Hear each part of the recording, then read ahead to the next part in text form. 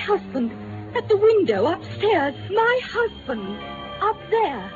Upstairs. Oh, let me pass, please. Oh, please do. I bring police.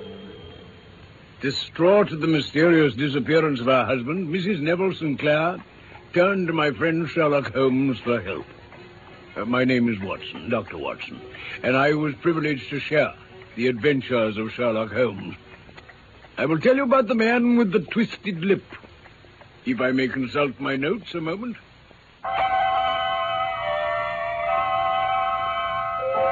Isaac Whitney, brother of the late Elias Whitney, D.D., principal of the Theological College of St. George's, was much addicted to opium. Having read De Quincey at college, he had drenched his tobacco with laudanum in an attempt to produce the same effects. As so many more have done, he found that the practice is easier to attain than to get rid of. One night, it was in June 1889, about the hour when a man gives his first yawn, there came a ring at my bell. Now, who can that be? Why, it's Kate Whitney. Oh, Dr. Watson, you will excuse my calling so late on you and Mary. I do so want a little help. You see, it's about Isa. He has not been home for 2 days. Dr. Watson, this isn't the first time I've come to you about my husband's his trouble. Lately, from time to time, I know he's been going to a place in the east end of the city, Upper Swandam Lane. The Bar of Gold, it's called. Then he must be rescued. Yes, but how can I go to such a place and get him away? Tell me how, Doctor, and I'll go at once. You shall stay here. I shall go. Oh, but, Doctor, Mrs. Watson, I didn't Not mean... another word, my dear lady. If your husband is at the Bar of Gold, you shall have him with you within the hour.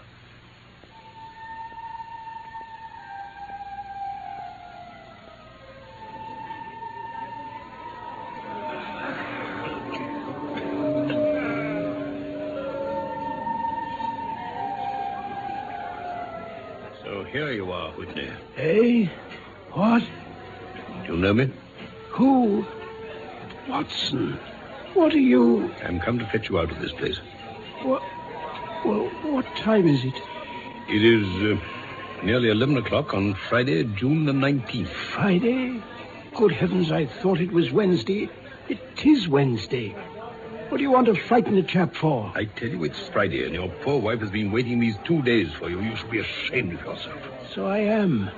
But you've got mixed, Watson, for I've been here only a few hours. 3 pipes, 4 pipes, I forget how many. But I'll go home with you. I wouldn't frighten Kate, poor little Kate. I don't understand. I have a cab waiting outside. Now, can you get up? I think so. Good. Now then. Well, Watson, I must owe them something. Be a good chap. Find out how much. I'll just sit here till you come back.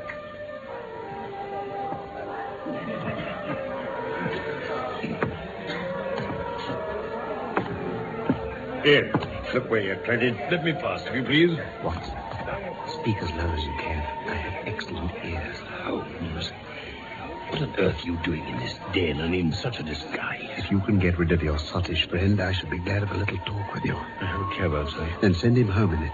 I should also send a note by the cabman to your wife to say that you've thrown in your lot with me. If you'll wait outside, I shall be with you in 5 minutes.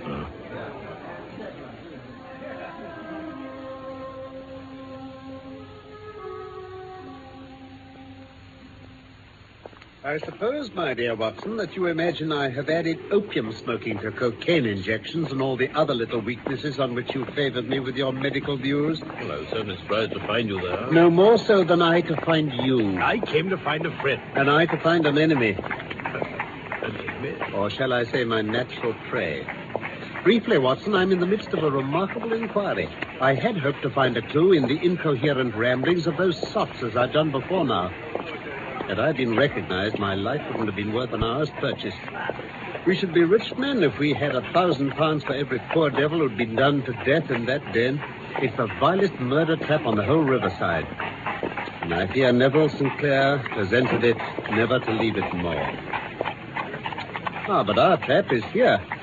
You'll come with me, Watson? Well, I can be of use. A trusty comrade is always of use. and a chronicler still more so. Fortunately, my room at the Cedars has 2 beds. The Cedars? Mr. Sinclair's house in Kent. I'm staying there while I conduct the inquiry. Now, jump up, Watson. All right, John. We shan't need you. I'll take that. Yes, Mr. Holmes. Look out for me tomorrow, about 11. Very good, sir. Off we go, then.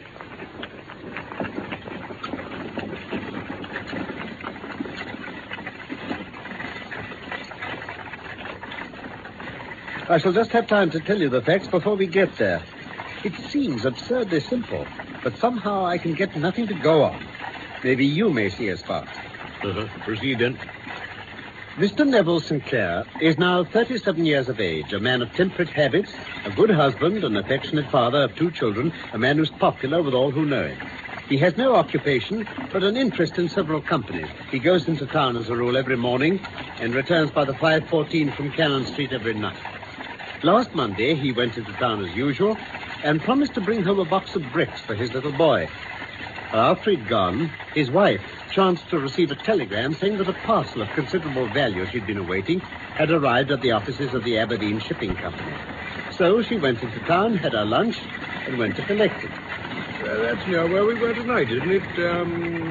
Fresno Street, branching out of Upper Swandam Lane. You're well up in your London, I see, Watson. Mrs. Sinclair got her parcel and found herself exactly at 4:35 walking through Swandam Lane on her way back to the station. Have you followed me so far? It's very clear. Now, if you remember, Monday was an exceedingly hot day. Mrs. Sinclair walked slowly, glancing about in the hope of seeing a cab. And suddenly, she was struck cold to hear a cry and to see her husband looking down at her from a second-floor window. She describes him as being extremely agitated. He then vanished from the window suddenly, as though he'd been pulled back from behind. Neville! Oh!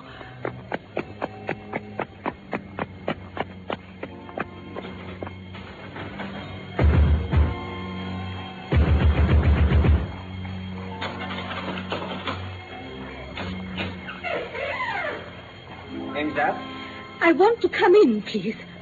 My husband, at the window upstairs. Oh, my husband, up there, upstairs. Oh, let me pass, please, please. I don't understand. Oh, what am I to do?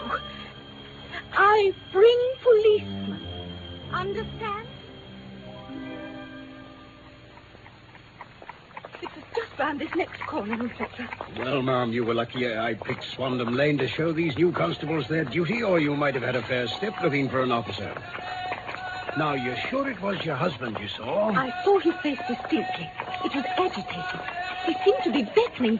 Then he vanished suddenly. Vanished? As though he'd been pulled back from behind. Then I ran to the door and tried to get inside. Only this foreign man... A foreigner, eh? What kind? An Indian, I think. He couldn't speak any English, so I couldn't... Look, Inspector. There's the place. Oh, it is it? The good old bar of gold. An Indian who can't speak any English, did you say? Very convenient for him. Do you know something about him? We know all about that good-for-nothing Lascar, ma'am.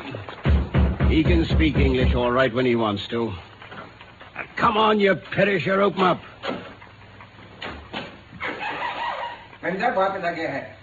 Oh. Yes, you can owe. Out of the way, Lau. I'm looking for this lady's husband. He is not here, Inspector. No one is being here just now. I don't know why. You have no permission to come in like this. It's a matter, I am calling one magistrate. Stow it, will you? We're going to take a look upstairs. Now, Evans, Parker, look lively and keep your eyes skinned. Right, sir. You stay by me, ma'am. If he's here, we'll find him. We've gone through every inch of the place, and there's not a sign. Only the Lascar and this fellow here. Mr. Boone, to you.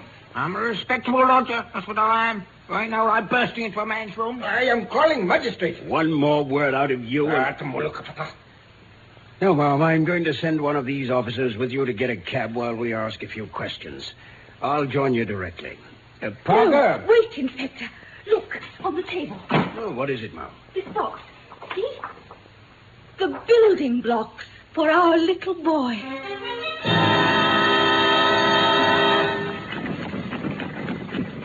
Pray continue your narrative, Holmes. Well, as a result of this, the rooms were carefully examined. Everything pointed to an abominable crime. Traces of blood were to be seen on the bedroom windowsill and on the floor. Thrust away behind a curtain in the front room were all Mr. Neville Sinclair's clothes, except his coat. There were no signs of violence on these things, and there was no other trace of Sinclair. Out of the window he must have gone. This Lascar fellow, what about him? A man of the vilest antecedents. But as Mrs. Sinclair had met him at the foot of the stairs within a few seconds of seeing her husband at the window, he could hardly have been more than an accessory of the crime. His defense was absolute ignorance. The other one? A cripple. His name is Hugh Boone, a professional beggar. Well, you've probably seen him. A little distance down Threadneedle Street. You could hardly pass without noticing him. Orange hair, a pale face with a bulldog chin, a pair of very penetrating dark eyes, and a horrible scar that has turned up the outer edge of his upper lip.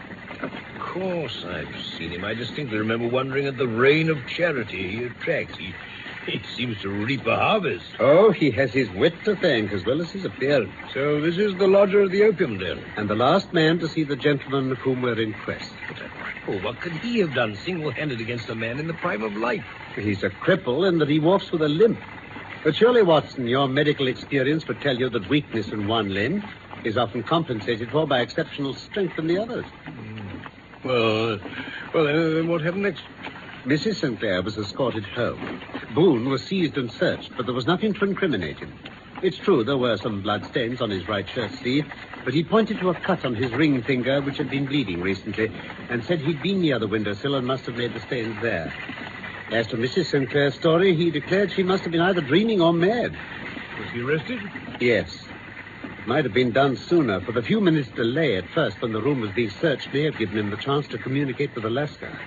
And the river, has anything been found? When the tide ebbs, a mud bank under the windows exposed. But it wasn't Neville Sinclair they found there. What then? His coat. Only the coat? But Yes, and what do you think they found in the pockets? I can't imagine. 421 pennies and 270 halfpennies. It's no wonder the tide hadn't swept it away. The body... There's a fierce eddy in the channel between the wharf and the house. It seemed likely enough that the weighted coat had remained when the stripped body was sucked away into the river. Imagine what Boone might have done. He thrusts Sinclair out of the window. He hears the scuffle downstairs and knows he must get rid of the telltale clothes. He's in the act of throwing out the coat when he realizes that it will not sink. There's not a moment to lose. He rushes to the hoard where he keeps the fruits of his begging. He stuffs all the coins he can lay his hands on into the pockets of the coat and throws it out. Before he can do the same with the other things, there's a rush of steps below, and he only has time to close the window before the police appear. It certainly sounds feasible. It does. But I confess I cannot recall any case within my experience which looked so simple at the first glance, and yet presents such difficulties.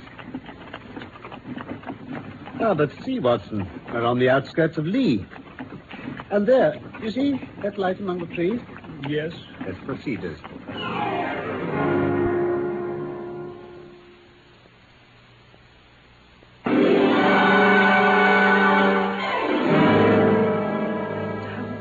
Well, I see. No good news, then. No. No bad. No. Well, thank God for that. This is my friend, Dr. Watson. How do you do, madam? How do you do? He has been of most vital use to me in several of my cases. A lucky chance has made it possible for me to associate him with this investigation. I am delighted to see you, Dr. Watson. I'm sure you'll forgive anything which may be wanting in our arrangements when you consider the blow which has come so suddenly. My dear madam, I'm an old campaigner, and if I were not, I can see very well that no apology is needed. Now, Mr. Sherlock Holmes, I should very much like to ask you one or two plain questions, to which I beg a plain answer. Certainly, madam. Do not trouble about my feelings. I'm not hysterical or given to fainting. I simply wish to hear your opinion, your real opinion. Upon what point? In your heart of hearts, do you think that Neville is alive? Frankly now. Frankly, then, madam, I do not. You think he is dead? I do. Murdered? I don't say that. Perhaps. And on what day did he meet his death? On Monday. Well, Mr. Sherlock Holmes, perhaps you will be good enough to explain how I have received this letter from him today. What? Yes, today. May I see it? Certainly. Coarse writing. Surely this is not your husband's man. No, but that in the enclosure is. I perceive that whoever addressed the envelope had to go and inquire as to the address. How can you tell that? The name, you see, is in perfectly black ink. It has dried itself. The rest is of the greyish color, which shows the blotting paper has been used. This man has written the name, and there's been a pause before he wrote the address. It can only mean he was not familiar with it. Of course, it's only a trifle, but there's nothing so important as trifles. Let us now see the letter. There's been an enclosure here. Yes, there was a ring. His signet ring. I see. And are you sure this is your husband's hand? Yes, when he wrote hurriedly. Dearest, do not be frightened. All will come well. There is a huge error which it may take some little time to rectify. Wait in patience, Neville. Written in pencil upon a flyleaf of a book, octavo size, no watermark. Posted today in Gravesend by a man with a dirty thumb. Aha. The flap has been gummed. If I'm not very much in error, by a person who's been chewing tobacco. Well, Mrs. Sinclair, the clouds lighten, though I should not venture to say that the danger is over. But he must be alive. Unless this is a clever forgery to put us on the wrong scent. The ring, after all, proves nothing. It may have been taken from him. No. It is his very own writing. Very well. It may, however, have been written on Monday and only posted today. That's possible. If so, much may have happened between. I can't imagine. It's unthinkable. On Monday, he made no remarks before leaving you? None. You were surprised to see him in Swandam Lane? Of course. Was the window open? Yes. Then he might have called you. He might. But he only gave an inarticulate cry. A call for help, I thought. He waved his hands. But it might have been surprise, astonishment at seeing you. It is possible. And you thought he was pulled back? Well, he disappeared so suddenly. He might have leapt back. You didn't see anyone else there? No, but that horrible man confessed to having been there, and the Lascar was at the foot of the stairs. So far as you noticed, your husband had his ordinary clothes on. But without his collar and tie. I distinctly saw his bare throat. Had he ever shown any signs of taking opium? Never. Thank you, Mrs. Sinclair. Those are the principal points about which I wish to be absolutely clear. We shall now have a little of this delightful supper and then retire. We may have a very busy day tomorrow. Watson, are you awake? Yes. Game for morning drive. Drive? Oh, yes, certainly. Then dress. I want to test a little theory of mine. I think you're now in the presence of one of the most absolute fools in Europe who deserves to be kicked from here to Charing Cross. But I think I have the key of the affair now. Where is this key? It was in the bathroom. Oh, yes, I'm not joking. I've just been there, and I've taken it out. I have it in this Gladstone bag. Now, come on, Watson, and we shall see whether it will not fit the lock. Good morning, Mr. Holmes, sir. Who's on duty, Constable? Inspector Bradstreet, sir. Bradstreet, how are you? Well, Mr. Holmes, thank you. What brings you to Bow Street so early? I wish to have a word with you, Bradstreet. Oh, certainly. Step into my room, gentlemen. Thank you. Now, I've called about that beggarman Boone, the Sinclair case. Yes, he's been remanded for further inquiries. Is he here? In the cells. Is he quiet? Oh, he gives no trouble.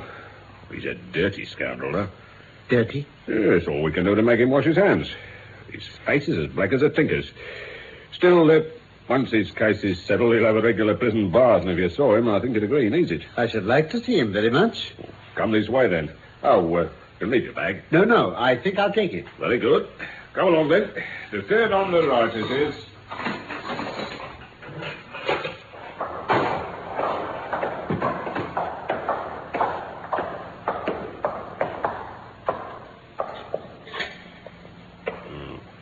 He's asleep. You can see him very well. Yeah, he's a beauty, isn't he? He certainly needs a wash. I had an idea he might, so I took the liberty of bringing the tools with me. Now then, if you'll have the goodness to open the door very quietly and let me get at his water jug with this sponge before he wakes up, we'll soon make him cut a much more respectable figure.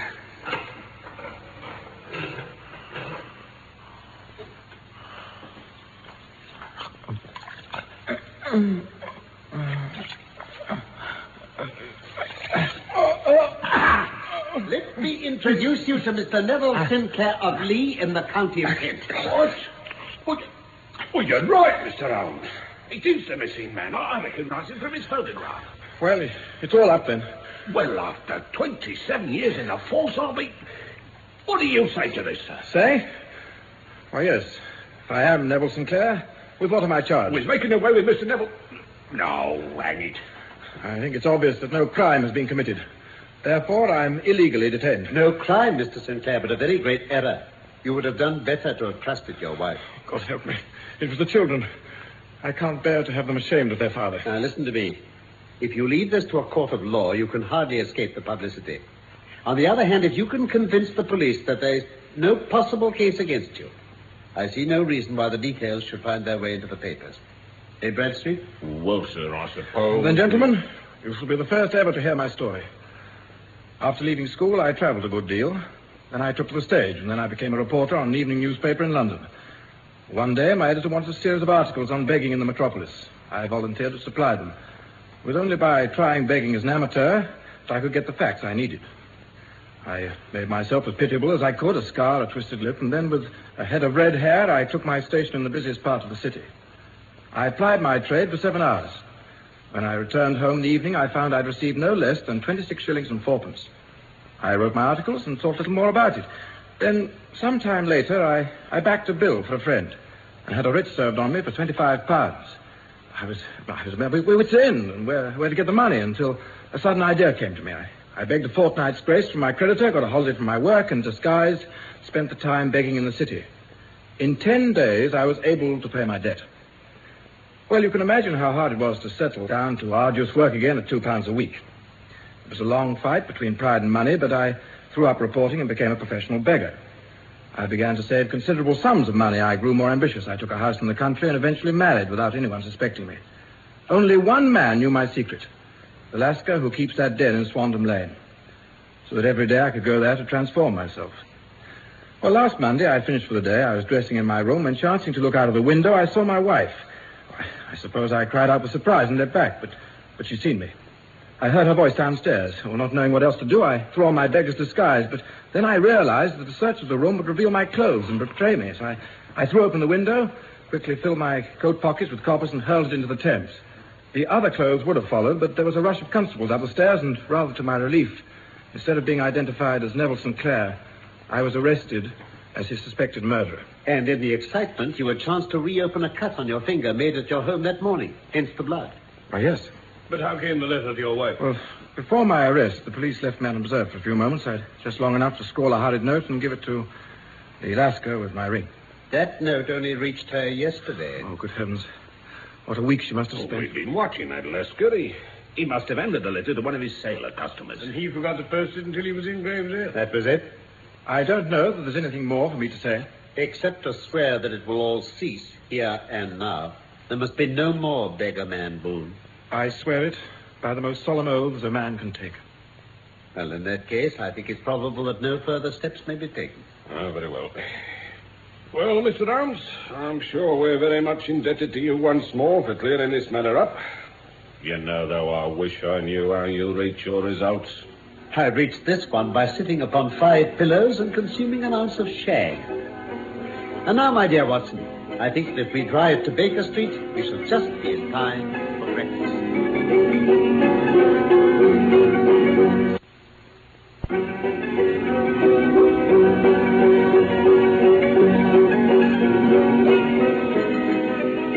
The Man with the Twisted Lip was one of the Sherlock Holmes stories from the inspired pen of Sir Arthur Conan Doyle. My real name is Norman Shelley. My friend Carlton Hobbs played Sherlock Holmes, and I was Dr. Watson. Michael Hardwick wrote our script, for this BBC production from London.